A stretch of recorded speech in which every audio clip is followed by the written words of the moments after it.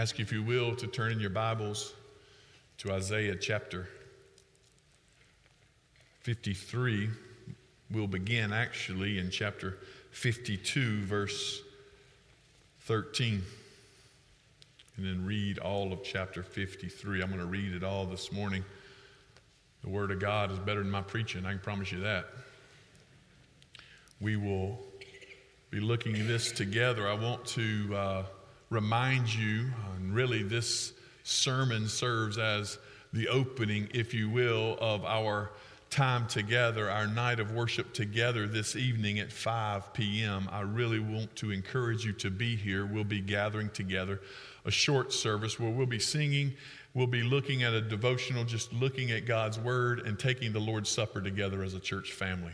So we would love for you to be back with us this evening, 5 p.m., as we celebrate what Christ Jesus has done for us and observe the Lord's Supper in doing that together as a family this evening, 5 p.m. So please be with us tonight. We're closing out our series this morning, The Gospel According to Isaiah. And you know that I believe that we could go to any place in this book, any place in the Gospel of in Isaiah, and draw a direct line to Jesus. Man, I believe you can do that from any place in the Scriptures. What we've tried to do, what we sought to do over these past few weeks, is to hit on those mountain peaks, as I've said, throughout Isaiah, those glorious pinnacles of God's gracious promises to a sinful people.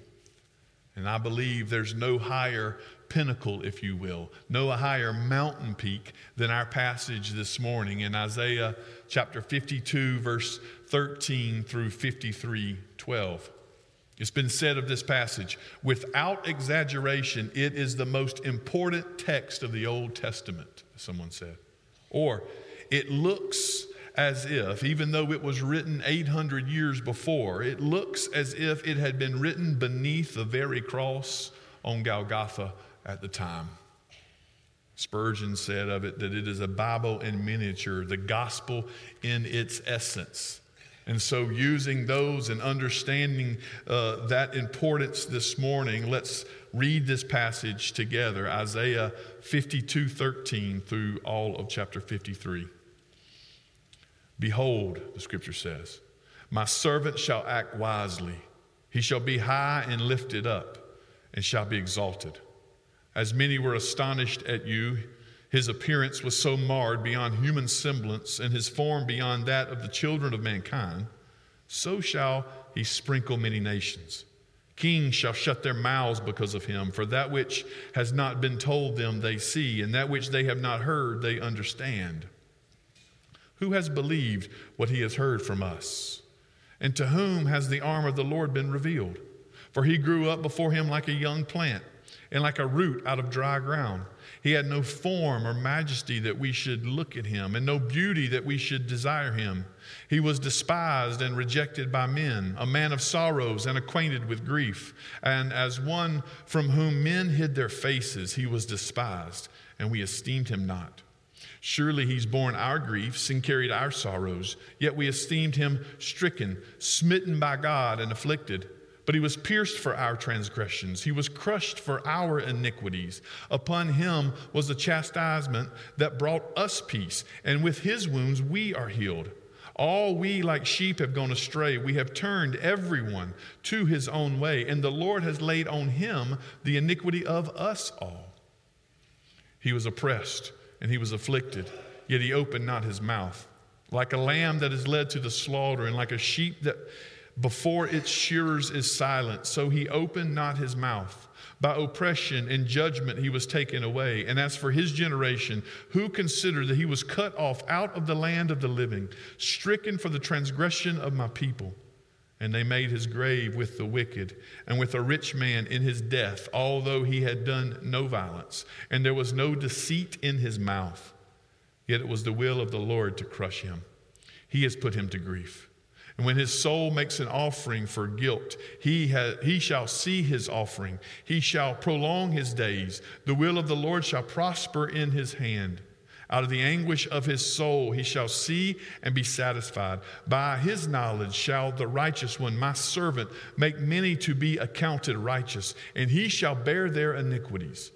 Therefore I will divide him a portion with the many, and he shall divide the spoil with the strong, because he poured out his soul to death and was numbered with the transgressors. Yet he bore the sin of many and makes intercession for the transgressors. Let's pray together. Father, we thank you for your word, and we thank you for the truth that is in it. God, help us today to know this truth, to believe this truth, and to follow you in it.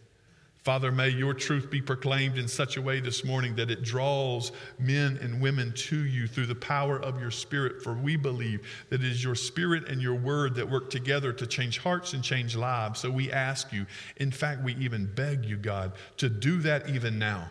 Change each and every one of us so we do not leave this place the same way that we came into it. But by your grace, Father, you make us better believers. By your grace, God, you make us better followers of you. And even by your grace, Father, today, would you turn some hearts that are away from you towards you? Turn lives, Father, that do not serve you. Bring them to service to you.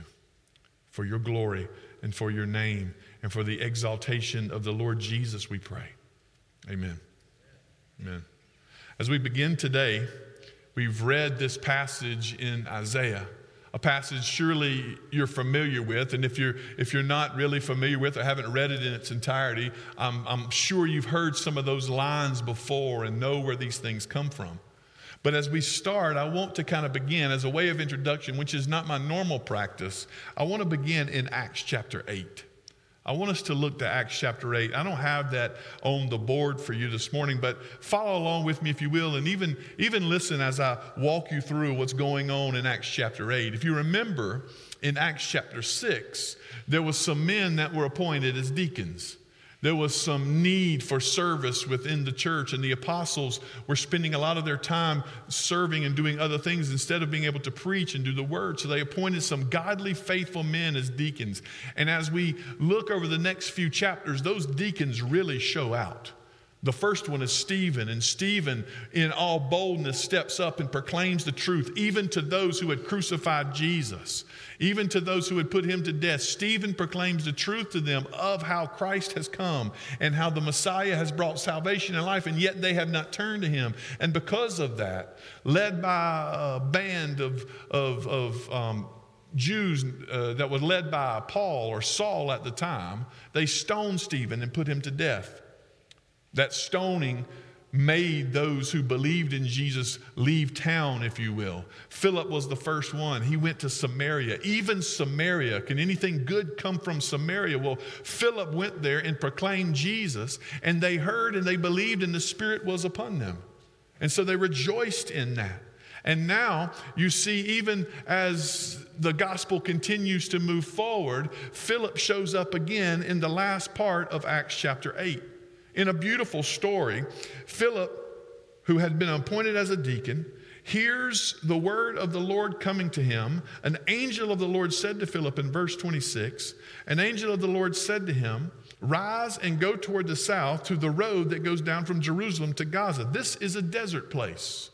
And so Philip takes off and he goes, it says. He rose and he went. Always take note of this. When the scripture calls you to do something, when the Lord calls you to do something, the only proper response is to rise and go. And so Philip went. And as he's going, not really sure why or where he is going, he takes off and he sees a eunuch there, an Ethiopian eunuch. In fact, not just anyone, but a servant of the queen of Ethiopia. Not just any servant of the queen of Ethiopia. This is the one who's in charge of all of her riches. This is the one who keeps up all of her books, if you will, all of her money. So this one is one of the most important, if not the most important, servants of Ethiopia. And here, this one who is a eunuch, one who is coming, serving the queen, he finds this one sitting in his chariot, and he hears him reading the prophet Isaiah. And so the Spirit said to Philip, "Go over and join the chariot." And I like the next part. Philip ran. Y'all see how that works? Y'all getting the picture there? Go, the Spirit calls him to go. He got up and he went. When the Spirit says, go and sit with him, Philip runs over to the Ethiopian eunuch there, and he hears him, and he says, do you understand what you are reading? And there the Ethiopian eunuch responds, how can I unless someone guides me? And he invited Philip to come up and sit with him. Now what we find is that the Ethiopian eunuch was sitting in the chariot reading the prophet Isaiah.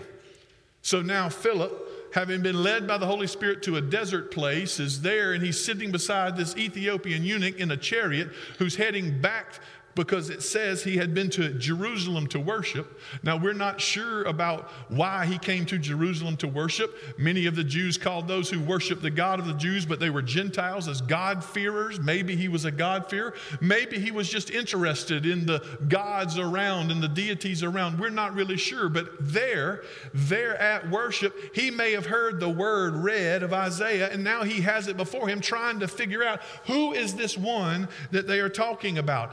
Spirit sends Philip sitting in there, and they begin to read the passage of Scripture together. And they read, like a sheep, he was led to the slaughter, and like a lamb before its shearers is silent, so he opens not his mouth. In his humiliation, justice was denied him. Who can describe his generation? For his life is taken away from the earth.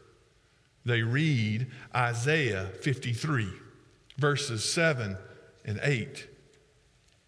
How can I know unless someone guides me? The Ethiopian eunuch says, about whom, I ask you, does the prophet say this? About himself or someone else? Now, you can almost see Philip licking his chops at this, right? You can see him understand. Now, I know why the Lord has brought me here. Who is this? This Ethiopian eunuch says, who is this that it's talking about?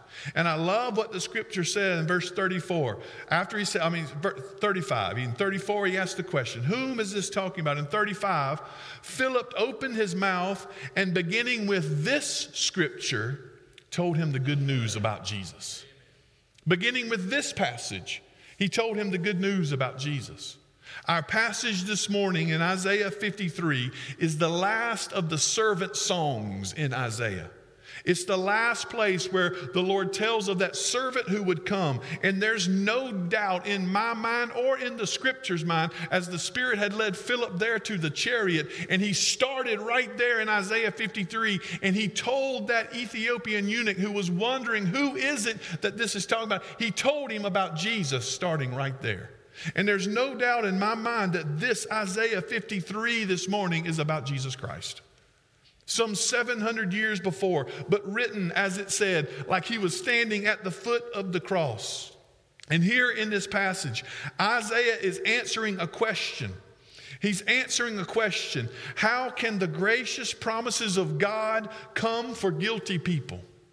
And if you remember how all this sits in Isaiah is prophesying to the future when Israel would be in bondage and captivity with the Babylonians. He's prophesying there at that point in their bondage and captivity, and he's saying, even though you sinned, even though you neglected me, even though you left me, even though you considered the information and the wisdom of necromancers and other mediums, it says, even though you considered that greater than me, I'm still not going to leave you. Even though you're in bondage and captivity because of your sin, I'm still coming for you, and I'm going to send my servant to you. But as we said last week, how is it that the Lord is going to deal with the sins of his people? He said he's going to save them. He said he's going to bring them back to him. He said he's got a promise, I'm going to save you. But how is it that he's going to bring them back to him and deal with their sin at the same time? Would he simply sweep it under the rug? Would he simply say, oh, let's forget about your sin. I'm just going to bring you back to Israel? Isaiah 53 answers this question. Isaiah 53 answers the question, was how was God going to deal with the sin of his people and yet at the same time fulfill his promises? Fulfill his promises. For he had promised them he'd save them. So how was he going to deal with their sin? And I want to attempt this morning to do just as Philip did with this passage. I want to attempt this morning to do just as Philip did there in that chariot. With this passage, I want to tell you the good news about Jesus. The good news about Jesus. Isaiah 52:12 there, where the passage begins, kicks off this understanding. But very, very from the beginning, we want to see that Jesus suffered. Jesus suffered. Isaiah tells us that the suffering servant would not just have some minor issues of suffering. He tells us that he wouldn't just struggle finding some sort of food. He wouldn't just struggle with small things in life. His suffering would be greater than people could even know. In fact, when people looked at him, they wouldn't say, "Is that the servant of the Lord?" They would look at him and says, "Is that human?" Look with me there in Isaiah 52. It says, "As many were astonished at you," verse 14, "his appearance was so marred beyond human semblance, and his form beyond that of the children of mankind." The servant of the Lord, Isaiah 52 tells us, the servant of the Lord would be beaten physically. His appearance would be so marred that it would go even beyond human semblance. So instead of looking at the servant of the Lord when he comes and say, "Here comes the servant of the Lord," they're going to look at him and says, is this even human? Look at his beating. Look at what he's been through. In fact, if you read through Isaiah 53, it says he will be pierced, he will be crushed, he will be oppressed, he will be afflicted, he will be cut off from the land of the living, he will be stricken, and his soul will be poured out even to death. Even to death. Jesus would suffer, it says. This servant would come and he would suffer. Now, this is new, right? No worldly expert would have done it this way. No worldly expert would have expected this even. That God would send his servant to save his people, and he would come to save his people, and he would be so marred beyond human semblance. He would be beaten, he would be crushed, he will be stricken, he will be afflicted. He says, "I'm going to send my servant, and this is what's going to happen to him." No expert would have expected this. The servant of the Lord would come, and he would judge our evil by bearing it himself in his own sufferings. The servant of the Lord would come, and he would take our sin and our shame and our own evil, and he would bear it himself. Even us who know the gospel struggle with this, right? Even us who know the truth of God's word, think about the sufferings that Christ went through there on the cross. Consider those sufferings even this morning in such a small way. I think about it all the time. I think about what Christ went through for us on our behalf. Consider the fact on the night that he was betrayed, the stress level became so great as he was praying there in the garden that blood began to come out of his pores. There, his face became basically a bruise. And so it's no small thing when your face becomes a bruise, if you will, that the next day he was beaten in the face and his beard would be ripped out. It's no small thing to face these things. Think about those 39 lashes. But I don't just think about those 39 lashes. I think about how his back was laid bare to the bone, and then they took a robe and pressed it upon it, only to rip that robe off. I'm mentioning things that are small compared to arrows or spears in the side and nails in the hands and the feet. The beating that the servant would take says would make him beyond even human semblance. Imagine not only that, imagine he was also rejected. Imagine the emotion of that. That here comes the servant of the Lord, the Son of God himself, and not only would he be beaten beyond human semblance, he would also be despised and rejected. Isaiah 53, 1-3 says, "For he grew up before him like a young plant, like a root out of dry ground. He had no form, no majesty that we should look at him. There was nothing impressive about his stature. There was nothing glorious about him, no beauty that we should desire him. But he was despised and rejected by men, a man of sorrows and acquainted with grief." Here comes the Son of God to the very earth he created, to the very people he made, to the very ones he's coming to save. And instead of loving him and accepting him, they rejected him. They despised him even. It's more than just rejection, if you will. It's this despising of him. They hated what he came to do. They hated what he brought. The Gospels in so many ways point us to this truth. Don't think, by the way, that if you were an eyewitness, it would have been different for you. Imagine the miracles. And the miracles didn't change people's hearts. His own family misjudged him, misunderstood him, did not accept him. John the Baptist himself, who saw the heavens open up, the Spirit descend like a dove, and the Father in heaven say, "This is my beloved Son." John the Baptist himself began to have doubts and uncertainty in the text. He was despised and rejected by them all. And think about the power of this statement. For it says, he was one from whom men hid their face, in verse 3. The servant comes to his people to redeem them and save them, and he was one for whom they hid their face from him. The New Testament puts it like this: he came to his own, and his own did not receive him. He came amongst his very own, and even then they did not receive him. Jesus' sufferings that he would take place for us through his death, through his beating and his death, is right alongside with the rejection that he would receive from his people his entire life. I'm going to send my servant to you, the Lord says. He's coming to do my work. He's coming to save you and redeem you.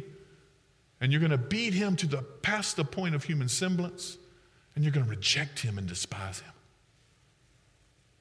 As one commentator said, when the only true remedy for the guilt that tortures and threatens us with eternal destruction appeared right in front of us, our emotions were dead, our decisions misguided, and our minds were corrupted. And he, Jesus, accepted that as the price love had to pay to give us our lives back. In other words, the servant comes and he takes all the suffering upon himself. The servant comes and he takes that rejection. He takes the fact that he would be despised. He takes the fact that they would hide their face from him as though not even to see them. The servant comes and he takes all of that. Why? Because this was the cost. This was the cost that there would be for you to have salvation and life back.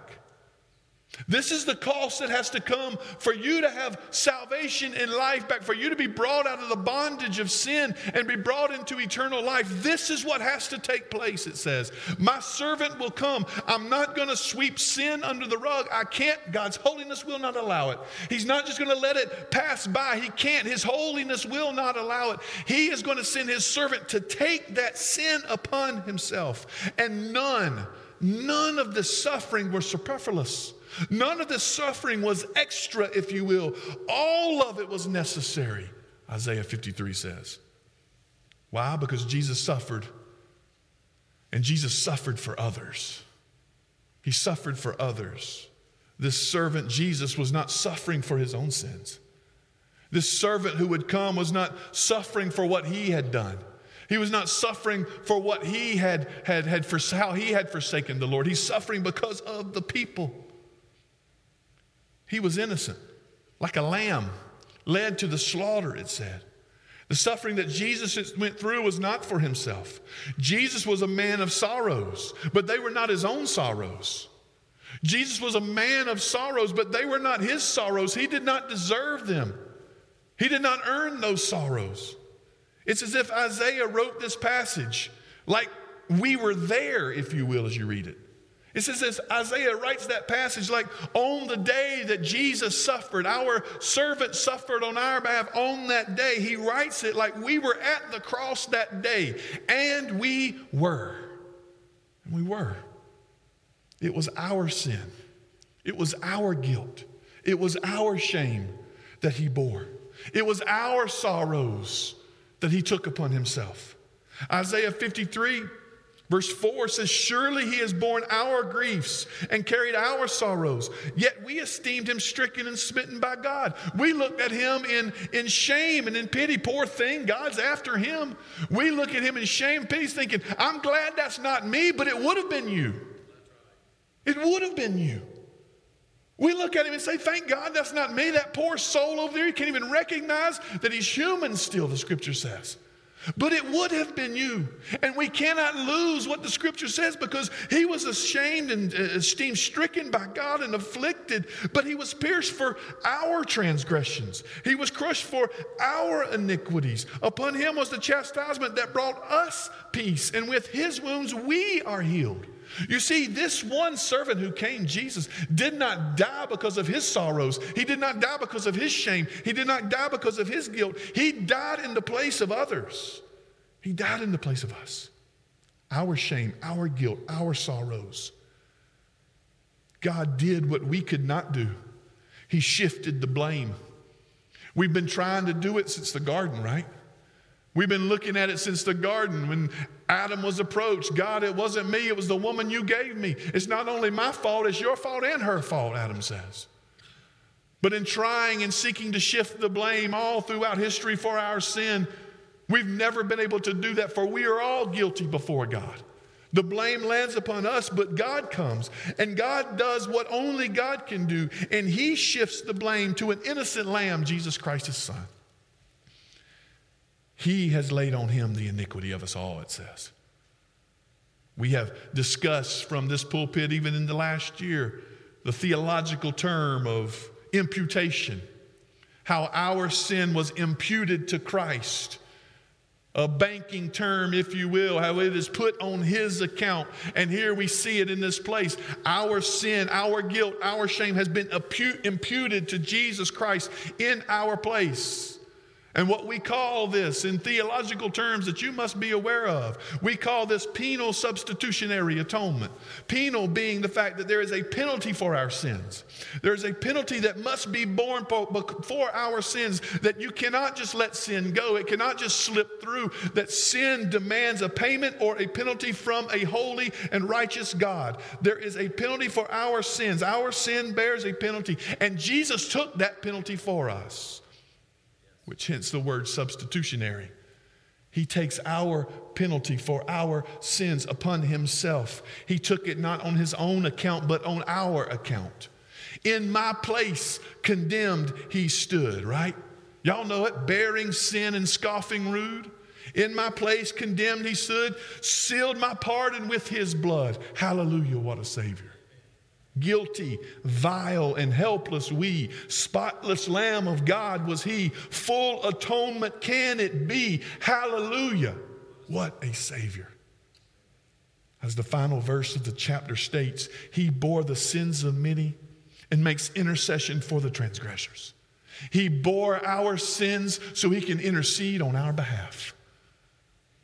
He bore my sin, my guilt, my shame. And Isaiah writes, Isaiah 53, as if I was there, because I was. My sin was laid upon him. My guilt was laid upon him. My shame was laid upon him. My sorrows were laid upon him. He bore them all. Every beating he took, every blood drop that was shed, it was not shed for naught. Every single one did exactly what it was meant to do. It paid the price for the sins of his people. He bore them all, so that he can intercede on my behalf. So that he can say one day, Father, this one is mine. This one belongs to me. He only has that right because he bore the shame and the sin and the guilt and the sorrows that I deserved. This one is mine, Father. I paid for him all that he went through. All that he did, all of the suffering we see that makes us want to hide our face in Isaiah 52 and 53, that belonged to us. It should have been ours. And Christ Jesus took it. Jesus suffered. Jesus suffered for others. And Jesus suffered as a part of God's redemptive plan. Nothing, as I said, in this passage is extra. There's no beating, there's no suffering, there's nothing here that is extra. You think the God of the universe is going to send his son to die and do things that are not necessary? Nothing is extra. Every beating, every piercing, every drop of blood, that was God's plan. None wasted. It said at the beginning of this in verse 13 of chapter 52, behold, my servant shall act wisely. In other words, this is his mission. This is what he's come to do. I am sending him with a plan to redeem my people, and he shall fulfill it. He will do as it is necessary. This is his mission, and it will succeed. And as he says there in verse 14, as many were astonished at you. You put that as right along down there with verse 15, so. As many were astonished, so shall he sprinkle many nations. He shall suffer, he shall bear the punishment, but because of what he does, his blood will sprinkle many nations and they will come to salvation. In other words, as it'll say in Isaiah, this blood that is shed, this Savior that is coming, it is too light a thing that he will just be the light to Israel. He will be the light to all the nations. And what he does will bring salvation not just to you, but to everyone who believes. That's who's coming to you. It's not negligence here. It's not just wastefulness here. He's suffering to fulfill the plan of God in redemption. He's suffering to fulfill the promises of God. And this is the only way it could be fulfilled. This is the only way we could find salvation. Verse 6 says, the Lord laid on him the iniquity of us all. Verse 10, yet it was the will of the Lord to crush him and put him to grief. Jesus died not on the whim of a people. He died not just simply because the day before they said, give us Barabbas. He didn't die on the whim of the people. Yes, that's all a part of the story as it comes. But you need to know and you need to understand that God's redemptive plan was in place from the beginning, and he made sure it would be carried out. You need to know and you need to understand, as Jesus is on the cross, the Lord God in heaven is not going, shoo, I'm glad that worked out. You need to know and understand that the Lord in heaven is not saying there, as Psalm 22 says, he will be pierced, but no bones will be broken. God's up there not wringing his hands going, I hope they don't break his bones. God's in control of this. And the reason why we rejoice in that is because we see our Savior on the cross for a purpose, to fulfill the plan of God and to redeem his people. It was not superfluous. It was not extra. It was all according to plan. And he was successful, the scripture says. He did what God sent him to do.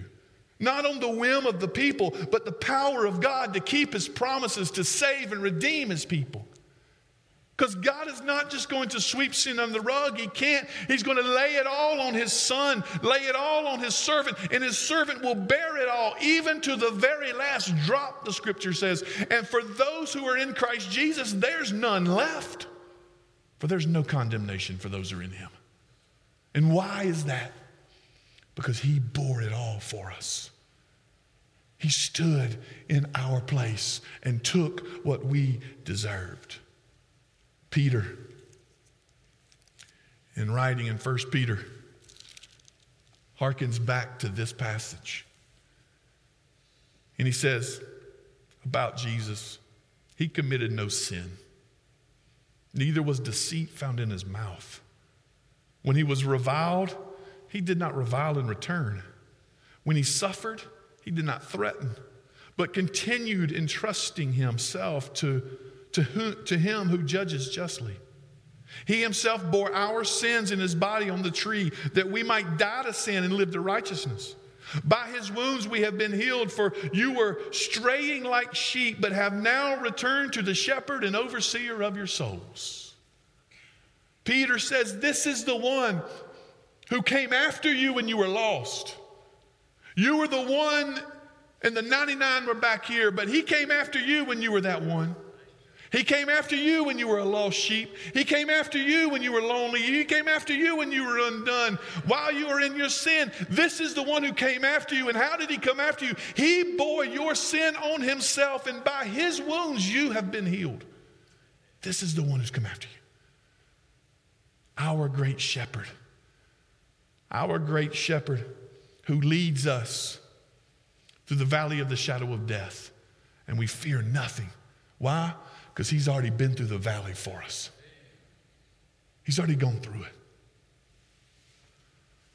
Imagine how that conversation went with Philip and that Ethiopian eunuch. I don't know if we have the entire conversation recorded, But I can hear the eunuch saying, all nations? Are you sure? Are you positive that this is for me?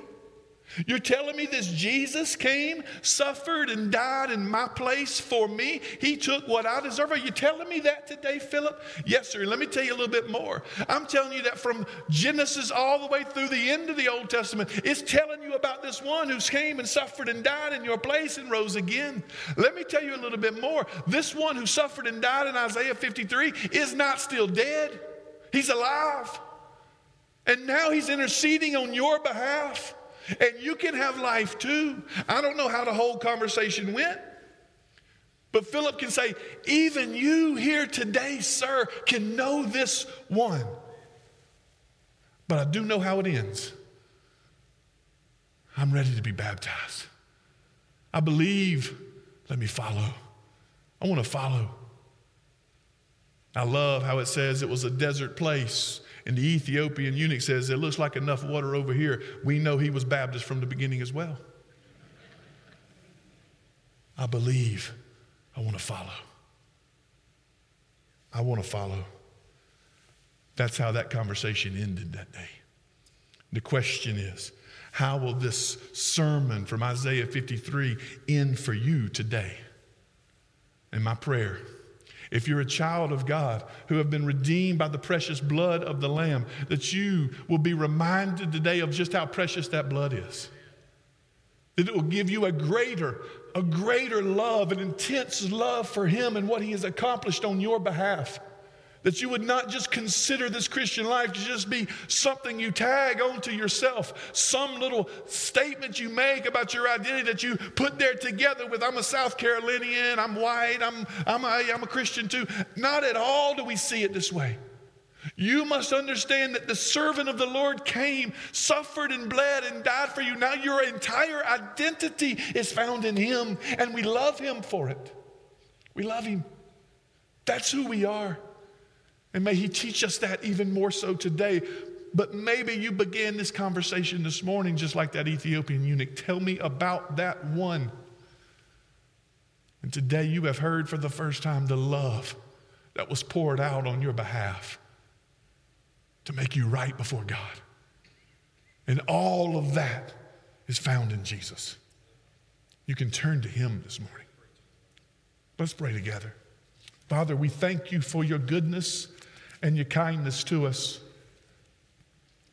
I'll tell it like I believe it's true, Father, that we as a people do not deserve to read even Isaiah 53, more so than to know the one who came and Isaiah 53 was speaking of.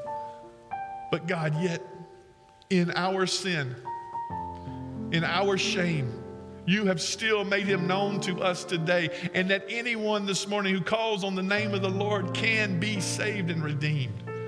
And so, God, may no one neglect. May they hear just like the Ethiopian eunuch heard that day, I want Him. I need Him in my life. I want to follow Him. May that be the case. Make us all better believers here today. And some, God, some in this place may not know You, but today, Father, may they not spurn the one who came, suffered, and died and rose again.